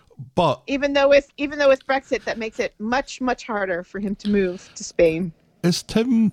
See, when you hear about people moving to Spain, the first thing in soapland that you think about is extradition treaties. Right. Spain is a place where train robbers fled to and lived out long portions of their life unfettered Right. by the threat of British police catching up with them. Right. Was Tim one of the people in the balaclava? Is that why he suddenly wanted to move to Spain to get out of the country? Because he's done something to Ray? No, because Gary did that. Remember, we see that right after Gary says, "Don't worry about Ray. I've got that handled." Well, Gary, that might be a bit of a red herring, because Gary says that don't worry about Ray one way or the other. If he gets out or not, he'll figure something out in that regard. But maybe Tim decided that, well, if I can't wait if you're going to get knocked up for a long time. I can't wait for that. I need to do something about this now. I think he's protecting Faye because I think he thinks that, the truth will out eventually, and so this is the best way to protect Faye from being caught. One for way or attacking another, Adam. it was funny as fuck when that happened. And it just so happened that it happened when Ray is bad mouthing Roy. So it's like, and it was so random, and it was so like the show he's just walking down the street, and all of a sudden here's this white van with these guys wearing masks and coming to assault him, and it was just in daylight while he's walking down the street in plain daylight. let's put a little qualifier ahead of daylight. Let's call that broad daylight. It was in broad daylight. But it's like the show just refuses In to allow public. Roy to be called an imbecile by anyone without some comeuppance happening. Maybe it was Roy. I don't know. It was such a random thing to happen, and then we don't find out what happened about it. Yeah. Oh, I guess it's good that Tim now knows what's... Yes, what's I'm happened. happy that Tim knows what's actually going on now and stuff. And Faye just had So, to we'll run see. up and down the stairs 50 times in a week for that to happen. In her bathrobe. Up and down and up and down and up and down. Up and down and up and down. I had to copy and paste because I was getting tired of writing Faye comes down the stairs of Discovery. I had to copy that and Right. just keep on pasting it in because it was just happening so often. Right. Yeah, so I guess that's the week that was Coronation Street. It really was. Moment of the week? Oh, it's got to be Addy and Dev dancing when they learn that Ash has dumped ITV Corey. Absolutely. Got to be that. That is that I am in full agreement. 100%. That is Moment of the week. moment of the week. Boring moment of the week? I wasn't sure about boring moment of the week. Yeah. Because Daniel was actually rather good this week. Yeah, it wasn't boring. No. It was the only thing that really kind of bothered me, and I was like, this is just, I don't like this, and I don't appreciate this, and it annoys me. Is some of the Daisy bits. Yeah, I'd jump on that bandwagon. I know they're kind of setting Daisy up to be kind of conniving and stuff, but her whole rant about her whole ridiculous rant about 4 women can't live together because there'll be mass hysteria and Right. stuff was just, it was such a throwback to stupid misogyny and everything as a weird excuse, and nobody calls her on it, and then Jenny agrees with her. Right, it sounded So- like something that Johnny would say. Right. Or not even Johnny. I don't even think Johnny would say that. Well, he It's- wouldn't say it to Jenny, certainly, but he would say it to somebody. No. Oh, I'm full, blah, blah, blah. Right, yeah. Because, I mean, we've had Jenny and Carla and Kate and Rana all living under that roof at one point, didn't we? We've had 4 women living, and you'd think Emma and Alina would say, wait a second, we were just living with Maria and Right. Craig, and it was fine. Or no, Craig wasn't living there. Craig is living with... It's a sort of assertion that doesn't even need a retort because it's just so ridiculous. Ridiculous, yeah. But And whatever Daisy has planned, because it's having not that. Alina, right? Having Alina living there shouldn't mess with her plans too much, should it? She wants. It was just It's like she wants Jenny to herself. right. That's creepy. It is creepy. So yeah, it's not. We will call that boring moment of the week, but it's really more the annoying moment of the week. So Yeah, okay. So that's our Boring moment of the week. boring/annoying moment of the week. Maybe we should change boring moment of the week to annoying moment of the week. that would mean so that I can recording do my another rant. thing. Yeah, we can maybe do and that later. maybe when I get back, when you're not, being both teacher and father and cook and cleaner and worker and stuff. Right. All in once. And laundromat Yeah, I'm not looking for and things to dog do at the moment. walker. Yes. Shall we wrap this one up? Yes, please. If you've ever moved to Wigan but not really moved to Wigan or otherwise pretended to move to Wigan and not told your long-suffering son, compound this issue by telling us about it first. We're the talk of the street at gmail.com, which is also our address on Skype for voicemail, and on PayPal if you want to chuck a couple of bucks into our virtual tip jar. We're at Quarry Podcast on Twitter, Facebook and Instagram. Please check out our merch store and YouTube channel, links of which you can find on our Twitter bio or on the other stuff page of thetalkofthestreet.podbean.com. And if you're so inclined, please leave a rating and a review on the iTunes or your podcast provider of choice. Thanks for making it to the end of another episode, and we will be back next week with more Talk of the Street. Talk of the street. Bye. Cheerio.